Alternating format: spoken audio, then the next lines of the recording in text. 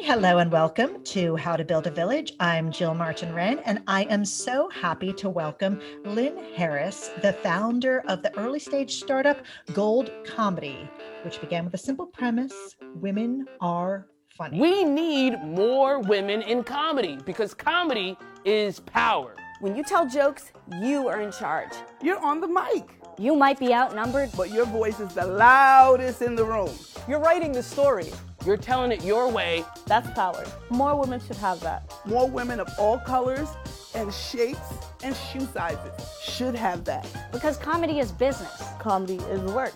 It might be fun and funny sometimes, but it's how I get paid.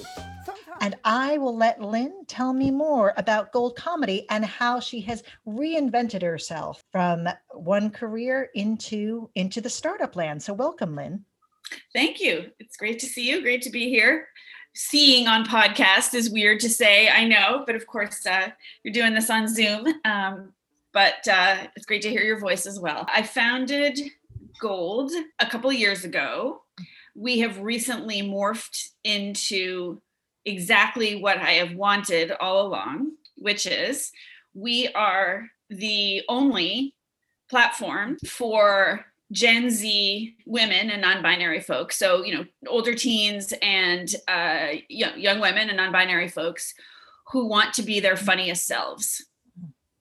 So basically we have an online space that is filled with comedy courses, comedy classes, comedy community, a community of comedy nerds who are there to give you feedback, bad ideas around partner, be your writing partner, be your sketch writing partner. So that's all I have so far, and I don't know how to end it. I absolutely love it. For one, let's get to that part a little quicker. So let's practice some word economy there.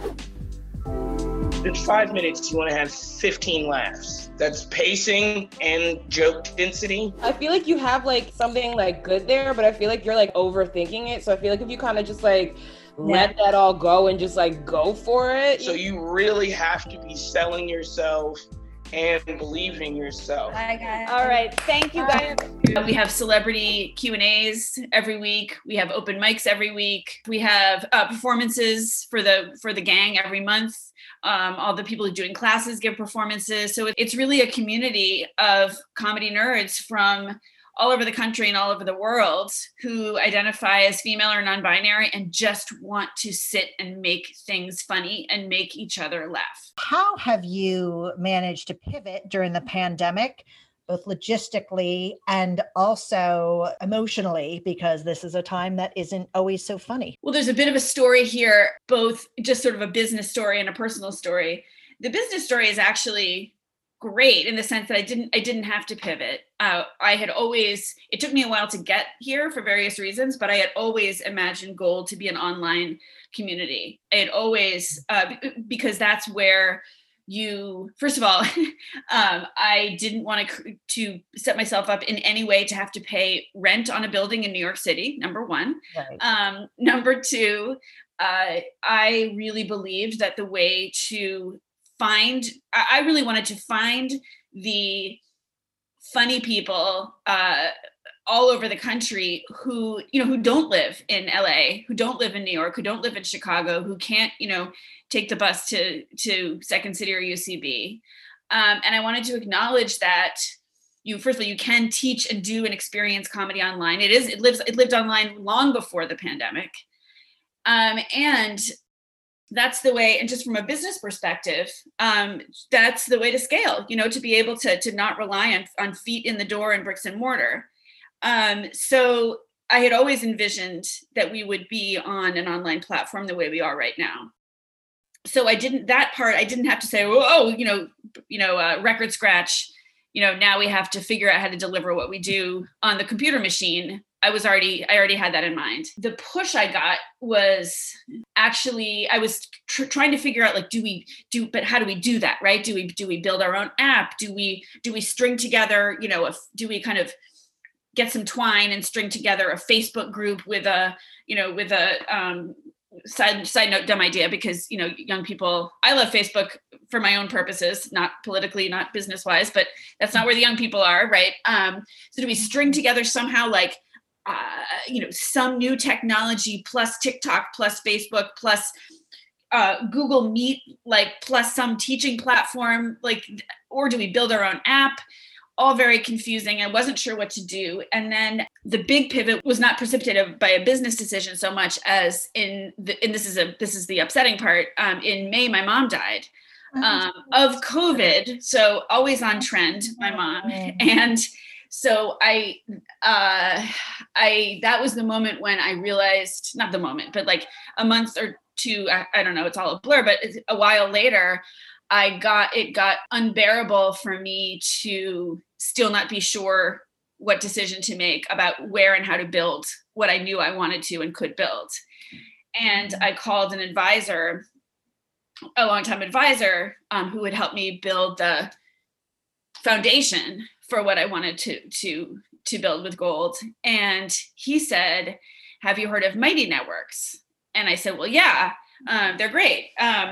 And Mighty Networks is a platform that enables businesses like Gold to do exactly what I wanted to do without having, so I don't have to build it myself. It's like they give you the tech and the structure, and you just bring your stuff in. It's like a raw party space, and the party space has the big kitchen for the caterers, and it has a great view, and it has an elevator, and it has all the stuff you need, but then you bring your party.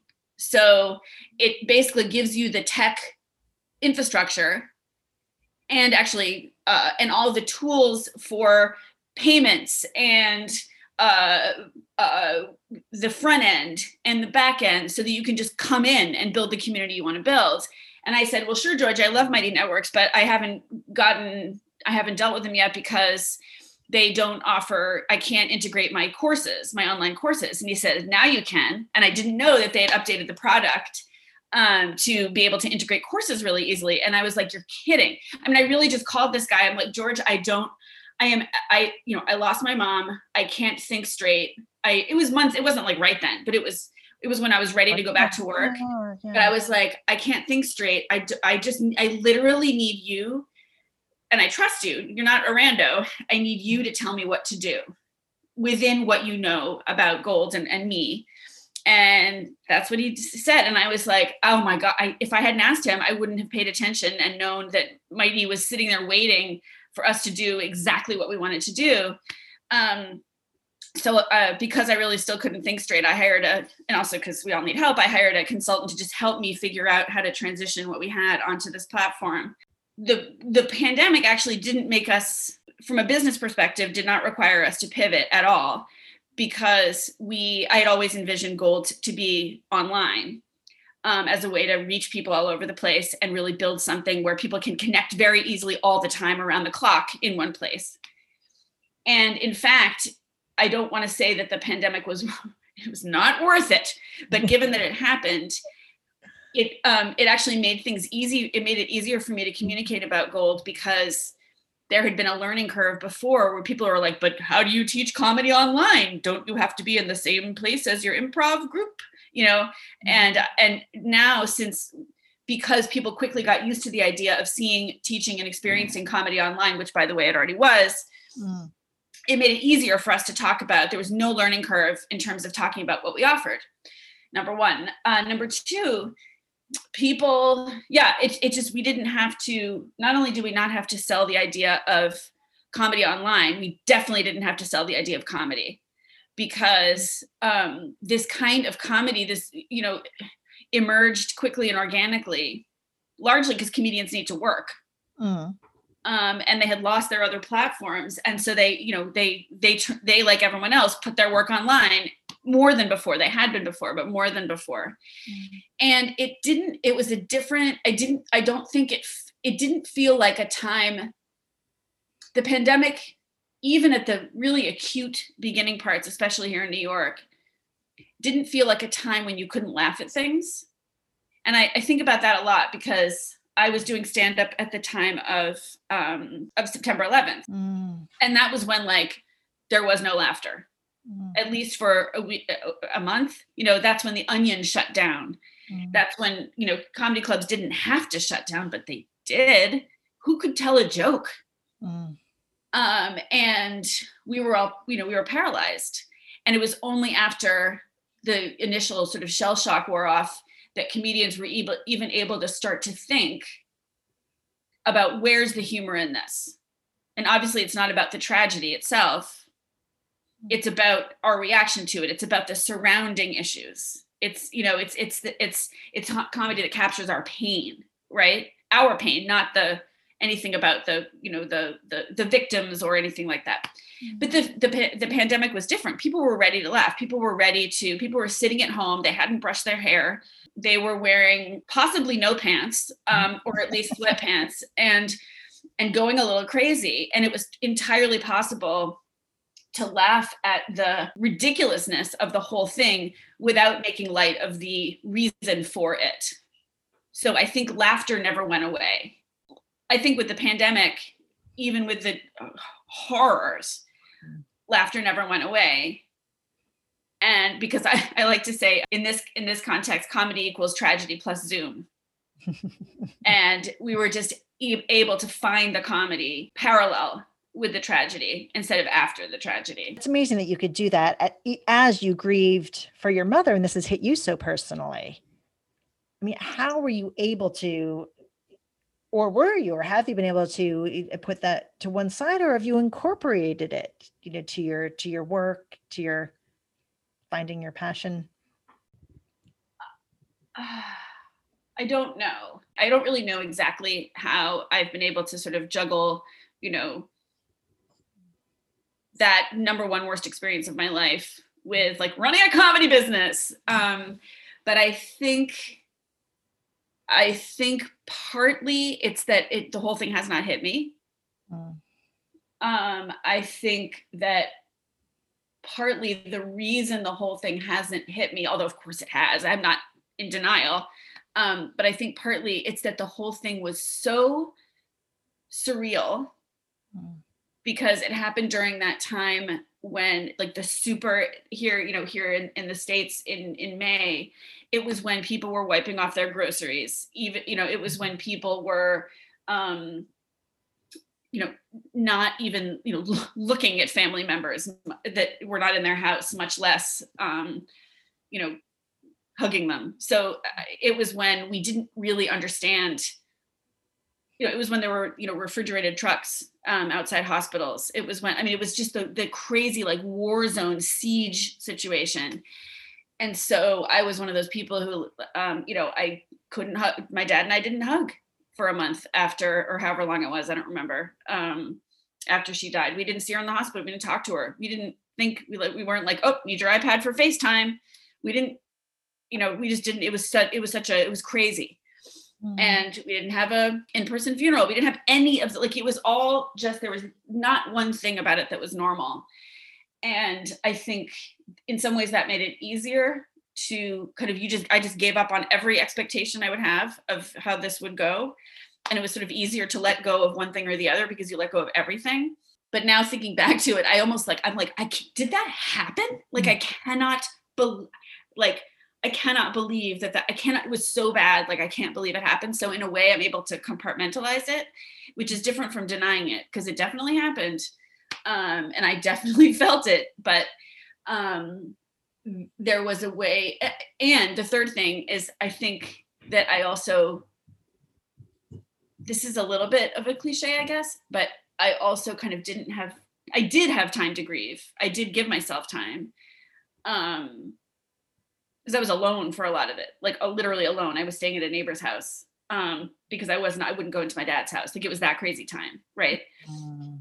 But so I did have time. Like, I had that period, but like in life, I didn't. I went right back to like kids in hybrid school, and I don't know.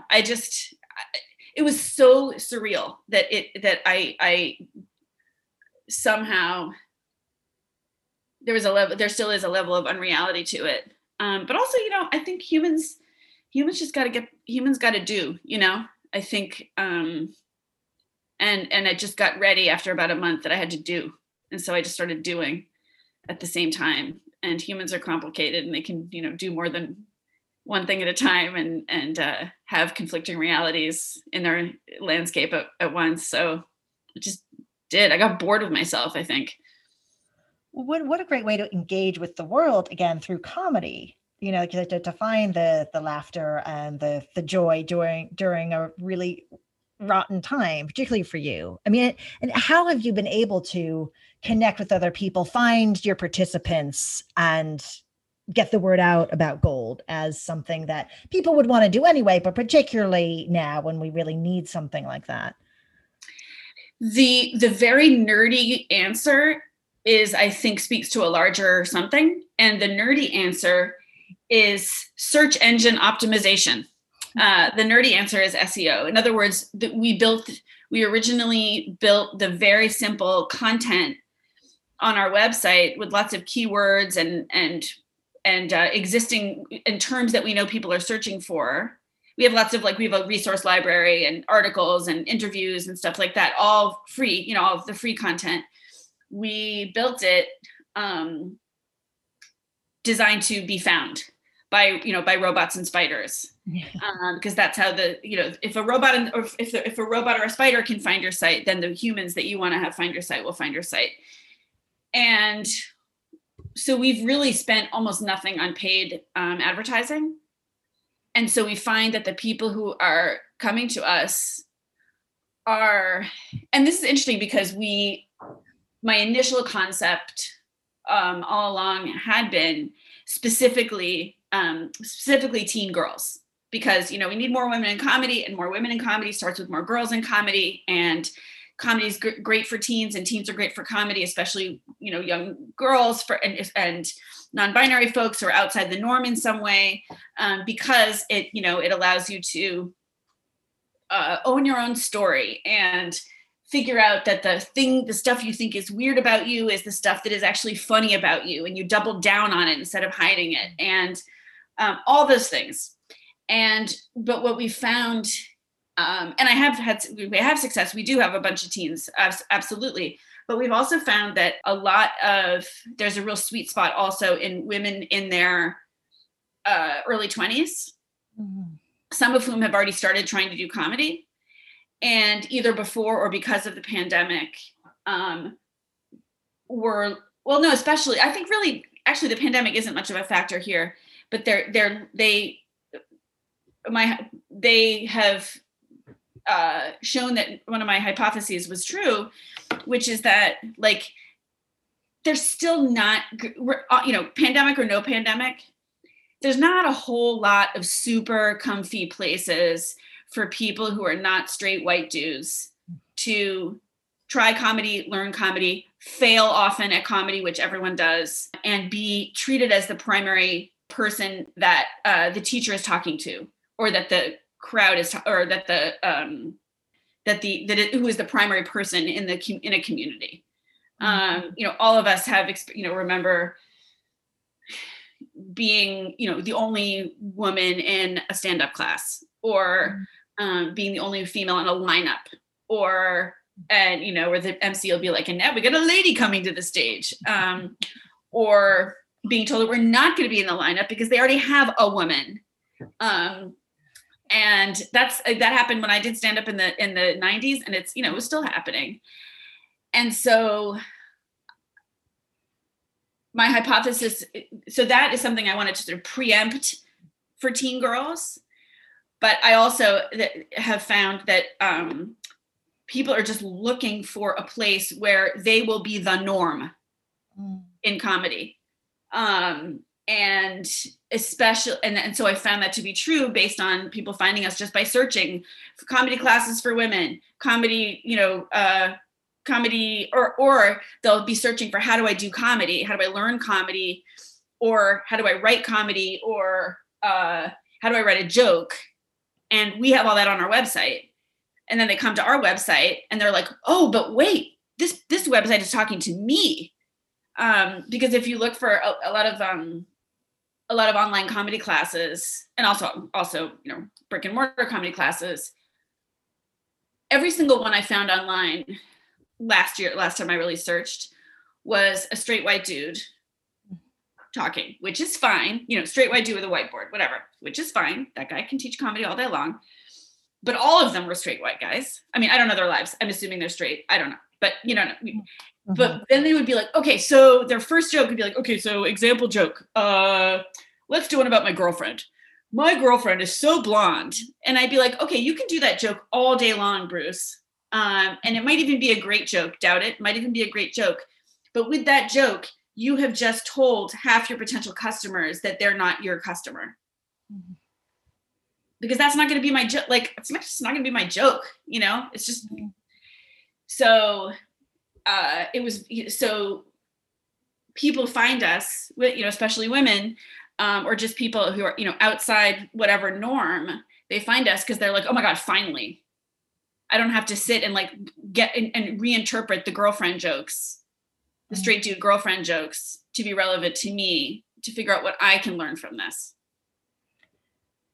And this is so exciting for me to hear you talk about this because, of course, we met back in the late 90s when I profiled you for People magazine. And I went to, before I met you in person, my assignment was to watch you do comedy, which was awesome. And I recall you were part of an all-female lineup, which was great. And I guess I didn't realize at the time that was unusual. It just seemed really normal. And I loved it. It was hilarious. Yeah.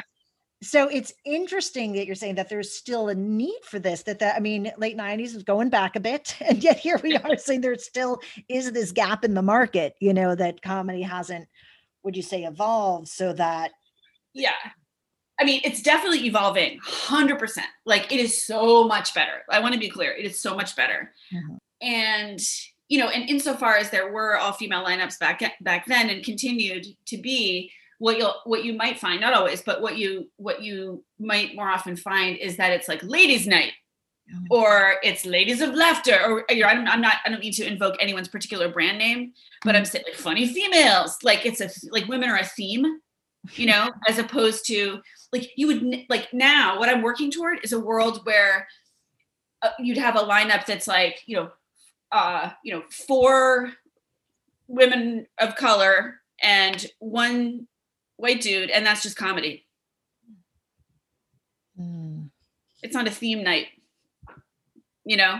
and of course mix in there, I reduced it too small. I mean, mix in there people of color, people of different abilities, people of different people of all different genders, whatever. I don't mean to be quite so reductive, but the point is, like, it shouldn't have to be like Pride Night for it to be a bunch of gay comics. It shouldn't have to be comedy for people of color for it to be mostly people of color, and that's where things really need to go. That it's sort of almost like not obvious, what's that it would be weird now, and it's getting weirder. It is getting weirder to see like an all white dude lineup, all straight white dude is definitely getting weirder. But it's more subtle than that. It is, as I was saying, it's more like, who do the teachers or even MCs or club owners, assume is their audience? Is their audience themselves? Are they creating programs and products for straight white dudes, or are they figuring out how to be more inclusive? A while ago, this has changed a lot, but a while ago, one big barrier was managers. It was our managers taking on enough people who are not recommended to them by other straight white dudes or seen in other straight white dude venues. So they're only taking on straight white dudes. And that's a big barrier to entry, is not having management. So same thing with writers' rooms. Our writers' rooms hiring only the people they know from the Lampoon, who not long ago were all straight white dudes, not all, you know what I mean? So it's the formal and informal networking and gatekeeping that is, as I said, oh, wow, is it changing? It's changing a lot. It changed a lot with Black Lives Matter, surely, but before that it was changing. And the democratizing of comedy on the internet, which was happening long before the pandemic, has changed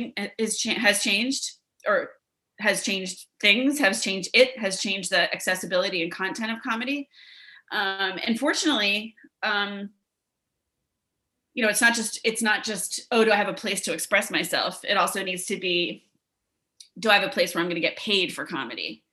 And that's slower to change, but it's definitely changing. We just want to be part of that change. And who are your idols, or who do you look up to in this field? Right now, I'm super into a comedian and writer named Naomi Ekperigin. She's getting huge. She's going to be huge, but she's already very big and growing fast, and she's going to be even huger, when you listen to this next year, as people will. I know they will listen to this one episode of the podcast over and over. And she's just a brilliant, sort of awkward, I don't even know. She's so funny. She used to write for Broad City. Her stand-up is amazing. She's on Love It or Leave It all the time. One of my favorite podcasts. And she's just really unique and great. But the other ones I love currently are Cameron Esposito, who had oh my God, I love her so much. She had a special come out called Rape Jokes, which is as audacious as it sounds, that came out right after Hannah Gadsby's, or right before Hannah Gadsby made a huge splash with her first show. And it's very similar in that it starts out as pretty standard, but very well written, very high level stand-up. And then once she kind of gets you in there, then she starts really aggressively taking down rape culture, patriarchy, all of those things, in a really kind of really brilliant way. And I feel like if it hadn't, nothing against Hannah Gadsby, but if it hadn't been for the timing of Hannah Gadsby's first show, then Cameron Esposito would be even more of a household name. So I love her. And I love Maria Bamford. Love her, love her, love her, love her. Her stand-up is weird and brilliant. Her sitcom is weird and brilliant. And it's all very much owning her struggles with mental health in a way that is just vivid and colorful and makes you think like we are thinking the wrong way about mental health, meaning obviously it's something that, I don't mean to be flip, obviously it's something that creates major challenges, understatement, for people who live with mental health issues. But at the same time, the level of brilliance that can come out of this sort of atypical mental setting is really remarkable. And Maria Bamford is an example of that. So those are three that I really love right now. And I love, and if you could talk about your own persona, because of course, when I met you, you had created Breakup Girl and I'd love to hear how that has evolved and how is this current role similar to that in terms of being captain of your own ship and thinking of ideas and personifying them. Yeah, so I co-created Breakup Girl with my creative partner, Chris, who, funnily enough, I'm saying the name Chris, and I mean, podcast listeners can't see this, but I'm looking out the window at the back of his brownstone because we haven't really managed to live very far apart for since 1994 when we were roommates and cooked up Breakup Girl in our kitchen. So Breakup Girl is a superhero. She's the only superhero who can save love lives. And Chris as a brilliant artist and animator, and sort of fan and devotee of genres like superheroes and pulp novels and sort of old school classic visuals and conceits like that, cooked up that idea with me when we were writing a book we were collaborating on a book in the 90s about how to survive a breakup. And out of that came this idea for this like we don't help for that can't come from a normal person. It's got to come from a superhero.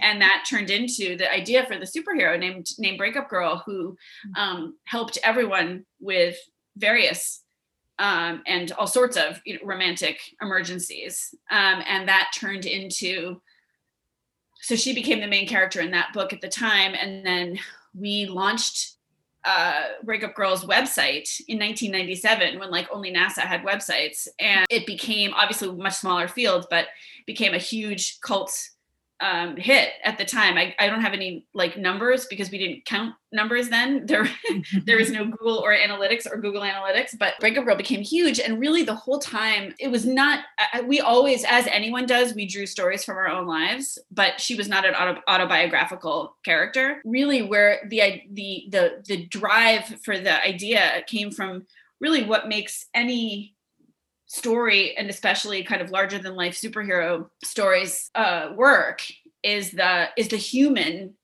all of the human emotions and experiences that you can write large through the idea of a superhero. And in particular, this evolved, but it really became a mission to use humor and comics and comedy to change the way people talk about relationships. Because, and that's like my through line for all, like, I've zigged and zagged in my career, but I've never zigged far or zagged far or zug, whatever the past tense is, far from zug, from the idea of how humor and comedy can humanize and connect, and not just at a personal level, which they can, but also at a level that really changes culture.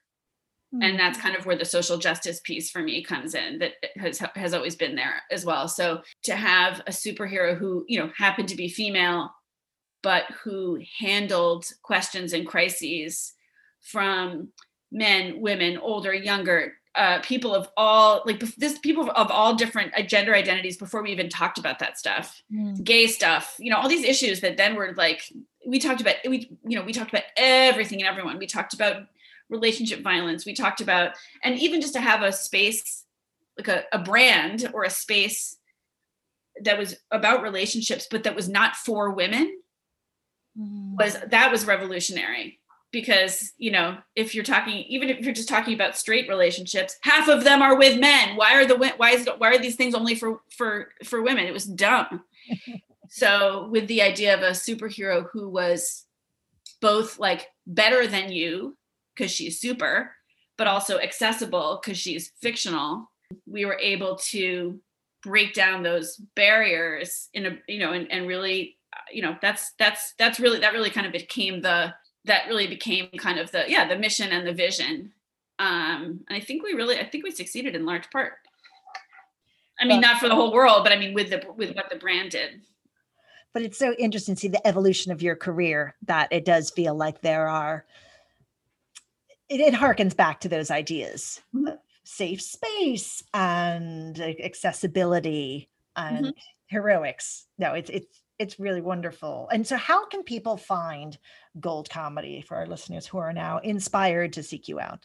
Oh, thank you. Our website is goldcomedy.com, and there's tons of free resources there, interviews with celebrities and tons of how-tos in terms of creating comedy or getting jobs in comedy. And then for people who are interested, we have what we call the Gold Comedy Club, which you can make your way to through the website.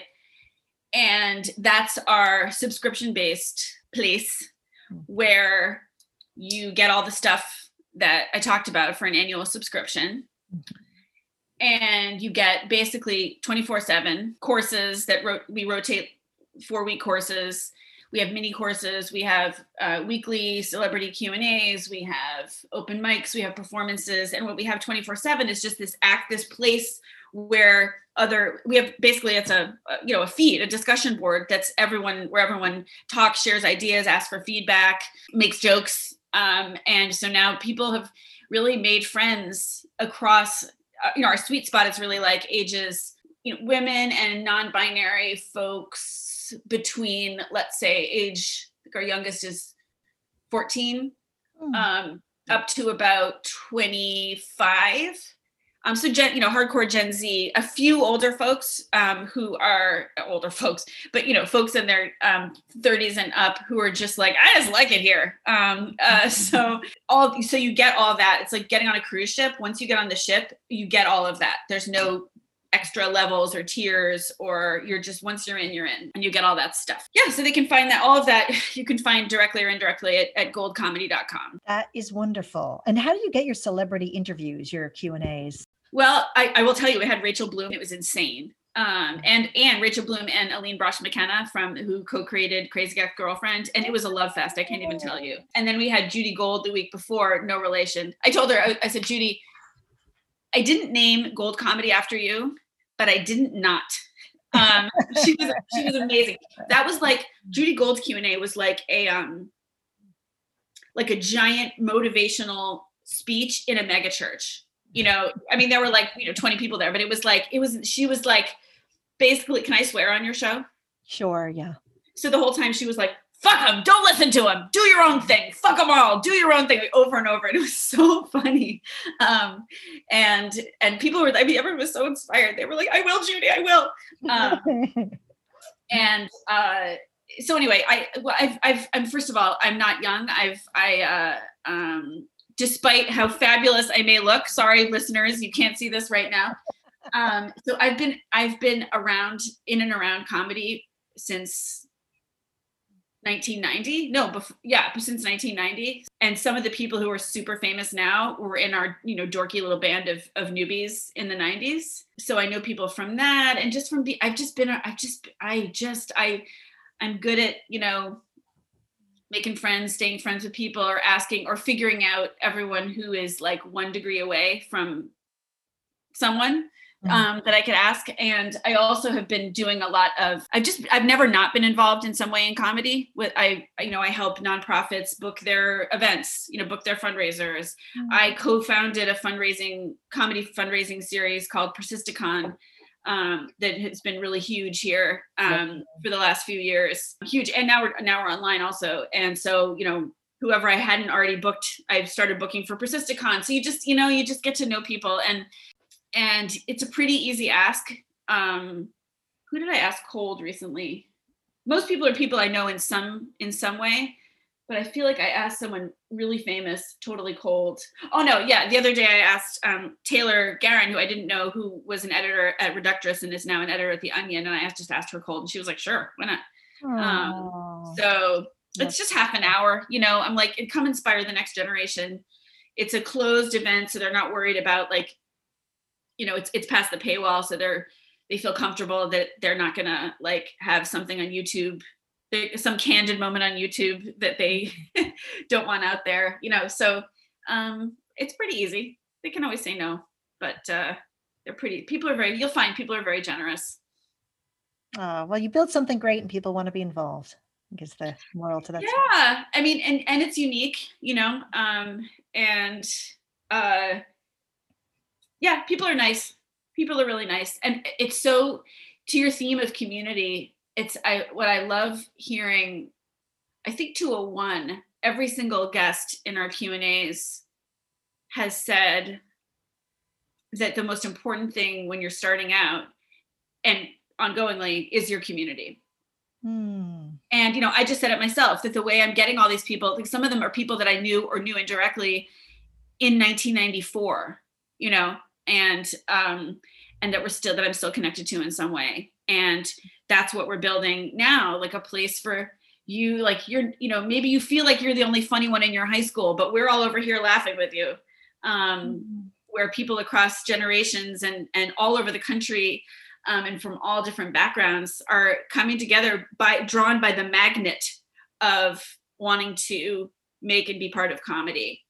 And so it's that community that we can't necessarily, have in other places and spaces now. And we've all figured out how important it is, however we can get it. And we're able to do that now. So it's really, it's honestly, it's very gratifying. So it's really, really gratifying. Well, congratulations. And it's so exciting for me to see this. Like the one good thing, Jill, seriously, it's the one good thing that happened in 2020 that we launched on this new platform. I'm not kidding. It's been but the contrast is, night and day. Everything sucked. Except being able to make this move and open our doors in this new space. So I'm very happy about it. Well, thank you for sharing your stories and your time with us. It's great to see you and hear from you, and best wishes for it, and stay in touch. Thank you. Thanks for having me. Thanks to everyone who joined us on this episode of How to Build a Village. We look forward to seeing you next time.